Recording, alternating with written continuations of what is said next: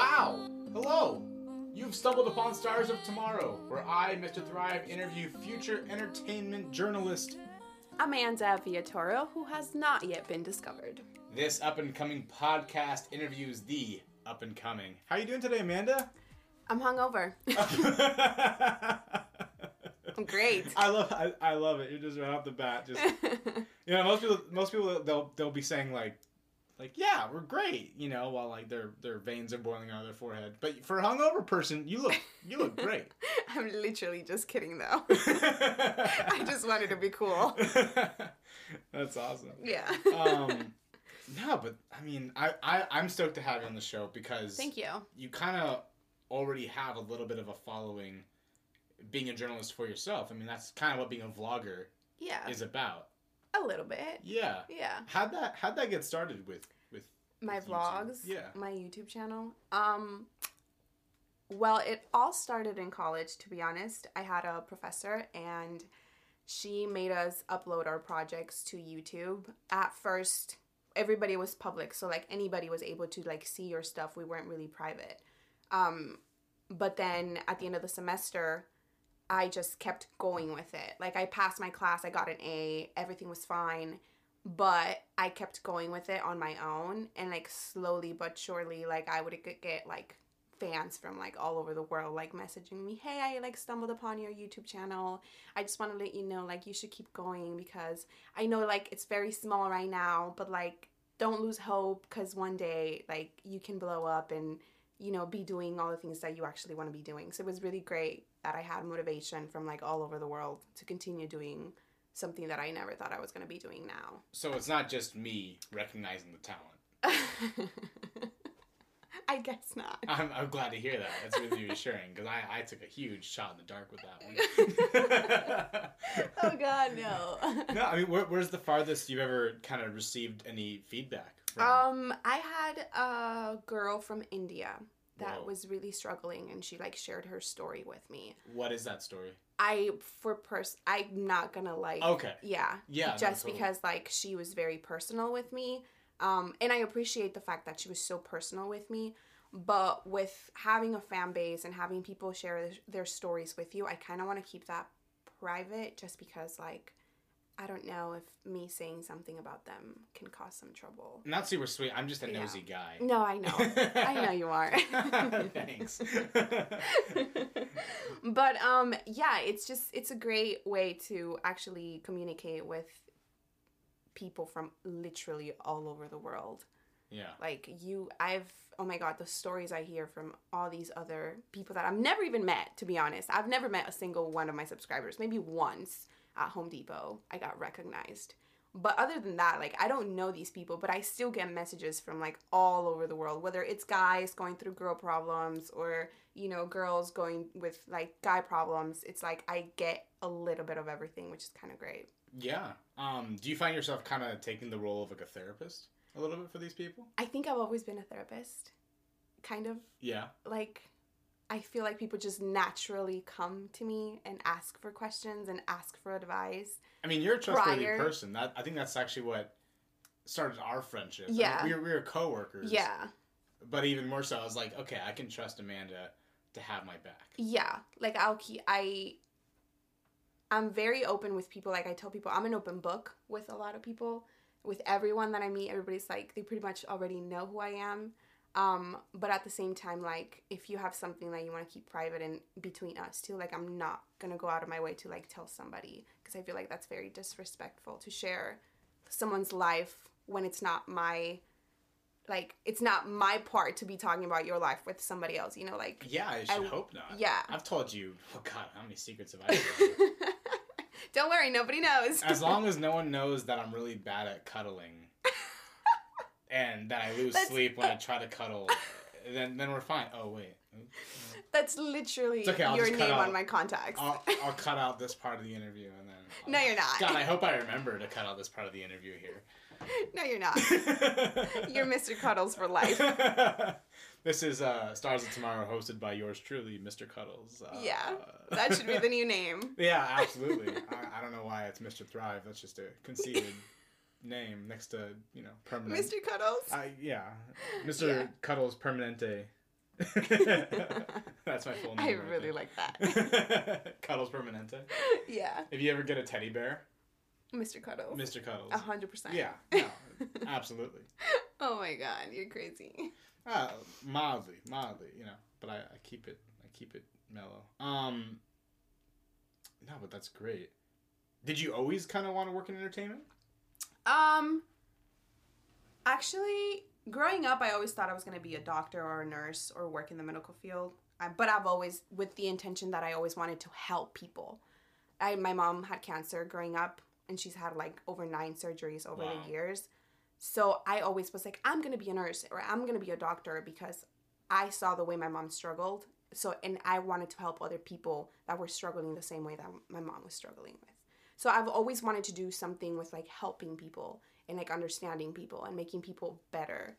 But then once I got into high school, I started to discover myself in a very different kind of way because I really didn't have friends. I was like the most unpopular girl in high school. I would eat in the girls' restroom. What'd you eat? I would eat lunch in the girls' restroom because like nobody would like really want to be my friend. There was a lot of like bullying growing up. I was very insecure, low self-esteem. I always try to play sports to accommodate like having friends because like if you play a sport, you're supposed to be friends with like everybody on the team. So I went into sports thinking that I was going to make friends, backfired on me. Like it didn't work out the way I expected it. So I was always very like an awkward kid growing up. I was never really like the girl every guy wanted to date or like the girl that, you know, had all eyes on her in high school. Like I was literally the opposite of that. And then I started to do theater, which is where I was like, okay, this is fun. Like I can see myself, you know, acting and being in musicals and, you know, building sets because us as the students had to build the sets for every musical that we prepared for the year. You would build them and then go on stage and act. Exactly. Okay, yeah. gotcha. So like I think 3 days out of the week we would be building the sets for the musicals and then we would have rehearsals the last 2 days, like whatever, you know, dancing or doing your makeup or, you know, picking out your outfits for wardrobe or whatever. So that triggered me a little bit to like kind of want to be in the entertainment aspect of it, whether it was production or being in front of the camera. Like I always had a passion for it. And it sounds like a really good program too because you really get the full spectrum of samples of, you know, little tidbits of the industry. Yeah. You know, I was in like the choir for my school, which was like actually one of the best choirs in the valley. You were a soprano? Yeah. Okay. How did you know that? I could just hear it in my the voice, my big ass voice. Yeah. Maybe, but like, no, because I was in choir. Just curious. From my voice, can you tell? Were you an alto? I don't know. Alto? That's that's traditionally. No, I don't know. I was a I wouldn't bass, know. but then I branched off to baritone. Okay. A little bit, yeah, but I did choir for a little bit, and I pretty much joined choir for the political reason of getting better roles in my high school plays. I did high school plays too. Got it. Yeah, I was a theater kid. I didn't know that was a thing though. Yeah. I mean, not in my high school. Yeah, in my high school, there were some very polarizing political aspects of it that make my eyes roll to this day. Or like you know, in order to actually like get into any of the good roles, you had to be trusted by the lead teacher. Yeah. The lead musical director of it. Yeah. So I took the choir class, and then she saw my talent, and then later on I got roles. Like in Fiddler on the Roof, I was Tevye. Yeah. No, I wasn't Tevye. Oh my god, I was Laser Wolf in Fiddler on the Roof, and then I was Thénardier in Les Mis. I was Smokey in Damn Yankees. Oh my gosh, we're everywhere. In Bye Bye Birdie, I just played like various roles. I really wish I had like a better role in that play. Yeah. I'm still mad about that. So if you're listening, Miss Sissel, you made a mistake. Calling you out. I'm calling you out, Miss Sissel. How many years later? Let's see. How many? That's oh my god. That's almost like 6 years ago. Yeah, I've been angry for 6 years, Miss Sissel. I want you to know. Yeah. You know how to hold a grudge. It's very. You want to talk about it? Yeah, let's talk about it. As my vein pops out of my forehead. A little bit. Yeah. A little bit. Yeah. No, that's awesome. Yeah. But yeah, that's how I started. But you were the outcast though, and I'm surprised to hear that because still am though. Not like you were then, though. I mean, I'm pretty much the same person. I don't think I've changed. Maybe physically I've changed. You think you're the same person you were, yeah, let's say, 8 years ago? Yeah. I mean, obviously not going to be exactly the same little girl that I was when I was in high school. Like, we're all going to grow up. We all grow up. Okay. And life, like, teaches you, forces you to grow up sometimes. Yeah. So, but I feel like mentally where my heart hasn't changed. My mind has. Okay. My heart hasn't. I still have the same aspirations as I did when I was in high school. I still wish I was friends with a lot of the people that I was friends with in high school. Like, my heart doesn't change, but my mind obviously does. Yeah. No, I find myself missing some people from the past as well. Yeah. No, that's a very natural emotion. I get that. Yeah. So I feel like I'm still the same person. Yeah. Hopefully. Yeah. Okay. Hopefully.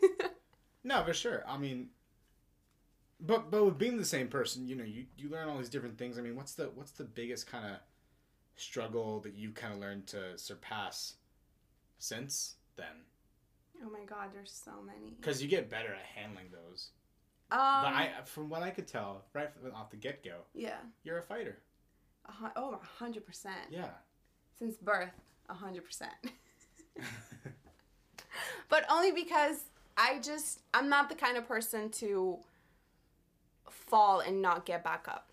Like, sure. I'm not gonna ever be comfortable just staying at a downfall. Like, a lot of people tell me this. I have one of my best friends. She told me this, and this will, like, always stay with me in my heart because it kind of, like, made sense at the time she said this. But she's like, I've never seen you depressed. I don't think you're the kind of because depression is a big thing. It's really big. And she's depressed. But she told me, she's like, I've never seen you depressed. And I don't think you're ever going to be depressed. Because, like, it doesn't matter what situation you're going through. You thrive to, like, be better. You take that situation and you make yourself better regardless of what's going on, and, like, you always try to make everybody else feel better regardless of what you're going through as well. Like, you don't let situations just get to you, and you stay comfortable, like, wherever I'm gonna be at with my situation. Like, I'll always want to do more. I always want more out of life regardless of the things that I'm going through. So I don't know. No, yeah, like, I just feel like I'm not the kind of person that's always just gonna not want to do more with her life. I don't like to settle at all. And if I find myself settling, I wake the fuck up. And I tell myself, like, you need to move forward. What's wrong with settling? I just feel like there's so little time on Earth. So little time. Like, literally, your, like, life can be over in a second. Life is short. Exactly. Yeah. So it's like, why not thrive for more? Okay. Why don't you want to do more with yourself? Right. Like, there's so much you can do out there. So you like the discomfort? Yeah. What's been the most, I will call it pleasantly discomfortable, pleasantly uncomfortable? What? I guess, like, I'm looking for an experience that you've had. Okay. Where you were growing in a way that, you know, you were uncomfortable. Yeah. Because things were new and fresh. Well, moving to America. Moving to America. When did you move to America? When I was 9 years old, 2004. Wow. Okay. It's been a while. I mean, was that a difficult process, especially with 100%. With the politics happening right now? What's going on with that? What happened? So we moved here because my mom had cancer, like I mentioned before. Yes. So my country didn't have the resources for my mom to heal properly. Mm-hmm. So we crossed the border. We had to migrate here. When you say cross the border, we literally crossed the border. You kind of had to make the run. And... Yeah. So all I remember when I was 9 years old was my mom selling all the things that we had, like our house, our land. She's like, oh, we're going on a road trip. And casual. I was like, great. I was like, bring it on. I was 9. Obviously, I was very naive. I didn't know what was going on. I just knew my mom was sick and she needed help. That's all I knew. So we packed our bags, left family, everything behind. Everything we knew, we left behind. And then we moved here. What was the biggest thing you had to sacrifice for that move? For you? For me, I guess the culture. The culture. Yeah. Because I'm not, like, your typical Honduran person. Like, I don't feel like I'm in touch with my culture anymore. Mm-hmm. Like, I don't know what my culture is. Not growing up there, like, anymore. Like, it kind of took that away from me moving here. So now that I'm here, I don't even know where to go. It's just like, it's different. Yeah. I grew up higher upper class, if you want to label me in a way. Okay. My mom worked for Congress. Oh, wow. So she was well off for a single mom. We had nannies. We had chauffeurs to take us to school every morning. I was in private school. I was taking 8 classes a day, more than most kids. I would have tutors to come to my house and teach me how to speak English, like, without an accent. I was learning French, Italian. Like, I was a rich kid back home. So I lost everything. But you were put to work right away. Exactly. And you went through so many changes right after that. Drastically. Like, I had kind of like an empire, and that got taken away in a day when we found out my mom had cancer. Yeah. So we lost everything. We moved to America, and then I realized how much I hated my life. So that was like the toughest part of growing up. Sure. Like, I almost lost my mom because they only gave her 2 months of life. And then you find out, like, you're moving across, to a different country that you don't know anyone. I had no friends. I had no family here besides my grandmother. Mm-hmm. And that was the only reason that was pushing me forward, my grandmother, because, like, I have a very close relationship with her. Sure. In my head, I'm connecting dots of your timeline. Yeah. You know, you talked about... because of what you went through with your mom and her cancer and her battle with it, her 9 surgeries, that motivated you to want to help people. Yeah. But you never went down that road. Instead, you went into entertainment. Yeah. Inspired by high school theater. Yeah. Before that, did you ever have a chance to help? Did you ever get to like volunteer or even intern? I was always like... Intern's about... it wouldn't make sense. but, you know, did you ever get to help someone? Yeah. Like... In what sense, though? Like, I think I've always been one to, like, sign up for anything. What are some of the things you've signed up for? Okay, so in the entertainment or in the medical field? In the medical field. Okay, so when I was little, I wasn't allowed to do this, but they just let me do this because, I don't know, I was always asking and I was always pushing buttons. Yeah. But I would always, when my mom was, like, had her first surgery... I made friends with every single person in her floor. And I would always go out and, like, give out everybody's foods for lunch. Like, I didn't work for the hospital. I was not allowed to do that. I wasn't even a volunteer. I just wanted to help.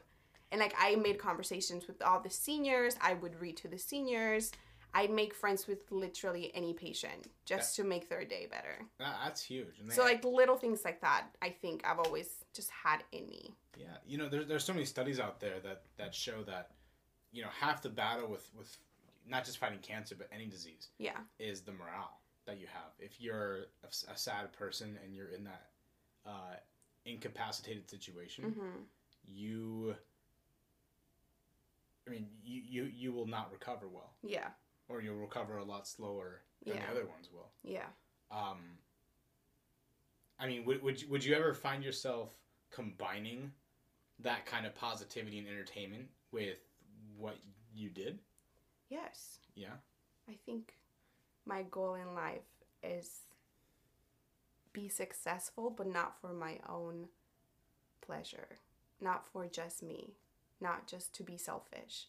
But, like, if I'm going to be successful and one day have millions of dollars or, you know, wealth, I want to help people. I want to build houses back home. I want to build orphanages back home. I want to, like, go to Africa and help with water resources, things like that. Like, I've always had a passion to help people. But, like, I don't know. It's difficult because, like, how are you going to get to that point, you know? And, like, this is what pisses me off about all these celebrities. Like, they have so much power.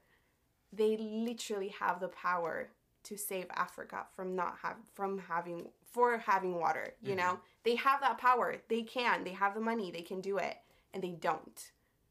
it's selfish that there's so much poverty in the world and there's so much wealth in the world, yet we don't do anything to fix it. Absolutely. To kind of attach this back to your vlogging, you know, the person that I always think of when it comes to a humanitarian, Yeah. That vlogs is Mr. Beast. Yeah. Have you ever watched Mr. Beast? No. Mr. Beast is incredible. He's done videos where I think like there was one video where he literally drove a car and he donated it to someone on the street that he saw. Okay. He just dropped his car. Said, here you go. He kind of reminds me of David Dobrik. He's done, you know, large, you know, drops of money on different homeless people and whatnot. He has used his power, his platform, and instead of just taking the sponsorships in for himself, he will take that power and distribute it. And that's what's made him famous, is that he's a really sweet, genuine guy with a very unique personality and also kind of a tough upbringing. Yeah. I was gonna ask, with your vlog, could you see yourself moving it in that direction? 100%. Yeah. 100%. Where's the place to start with that? Oh my god! First, I have to be big. Because I would love to help you with that. Yeah. By the way, in any way, including interviewing you here. You know. No, it's just consistency. And Okay. sometimes I don't have that consistency because I also have a life and I have a full-time job. Yeah. Like, YouTube is not my full-time job. Not yet, at least. No. And once it takes off, it will be. And I'll quit everything else. Yeah. Because I want to focus on just that one thing. When will you know it's time? I don't know yet. Okay. I'm still trying to figure out that for myself. Uh-huh. I don't know. It's just, again, consistency. And I don't have it because I'm a lazy piece of shit. I would say quite the opposite. You are not a lazy person. Not at all. No, because you are my coworker. I will not mention the name of the company that we work for. Yeah. But I will say that when we're there and we're working on set, you know, you're not just doing your job. You're not just doing what's asked of you. You're doing that and beyond. And on top of that, you're playing the diplomatic game of being nice to everybody. And on top of that, you know, you're staying you somehow. And that's a really tough balance to do. I don't know how I do it. I'm just perfect. I'm kidding. Totally kidding.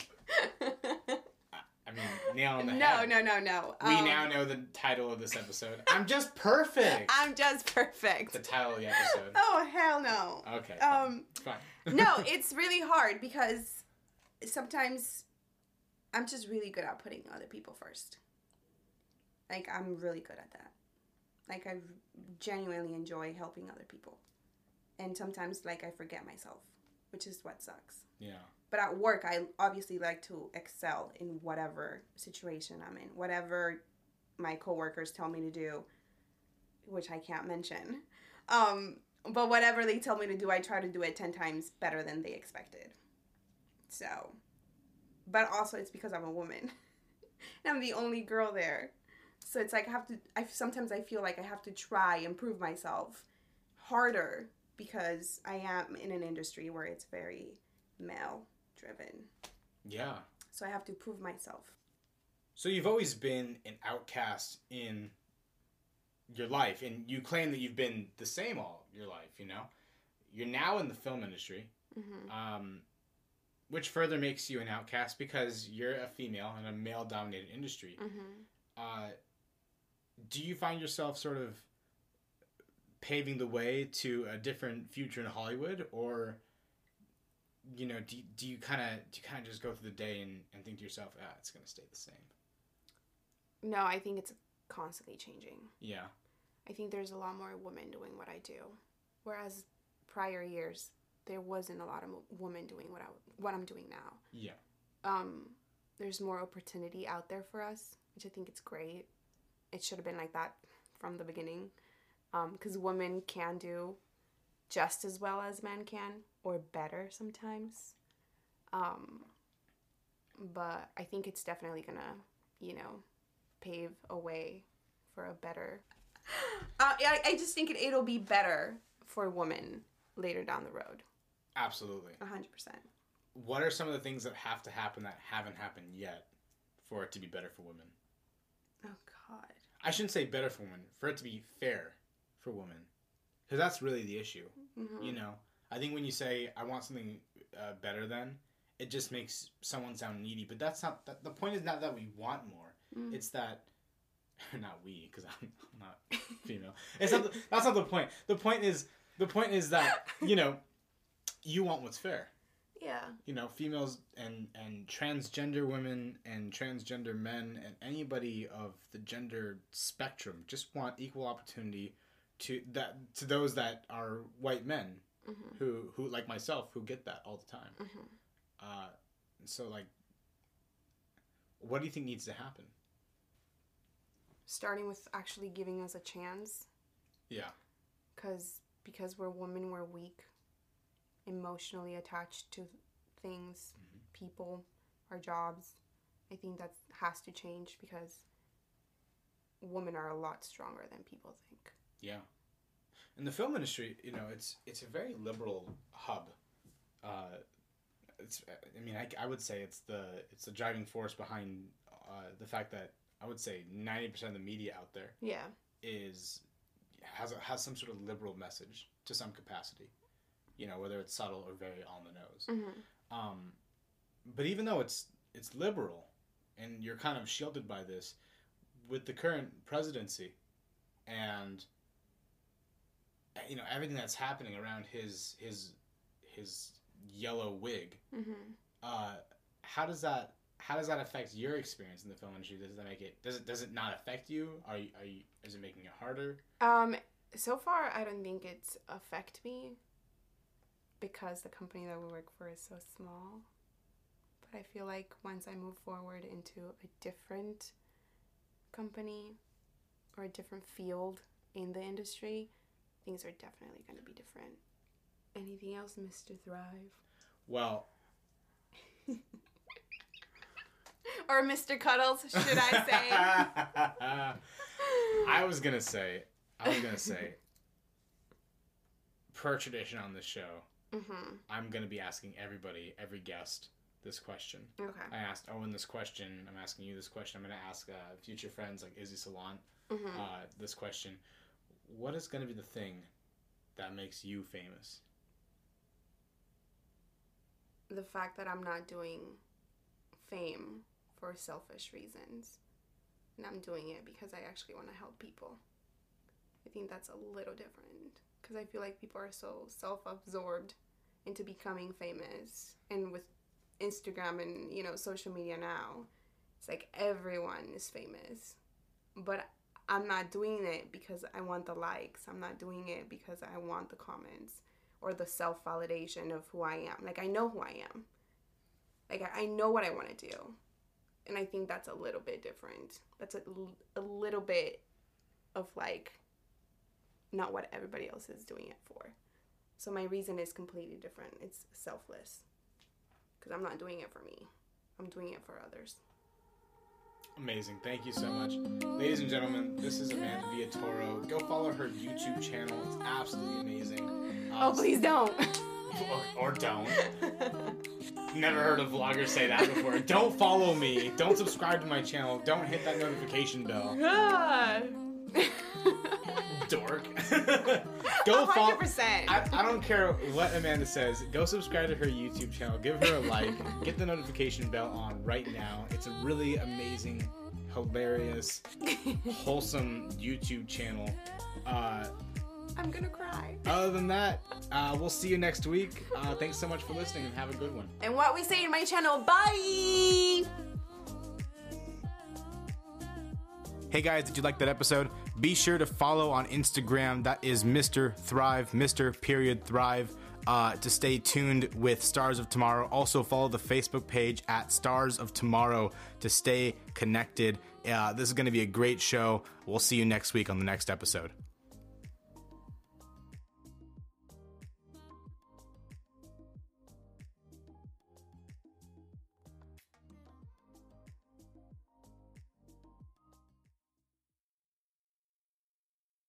This podcast is a part of the C-Suite Radio Network.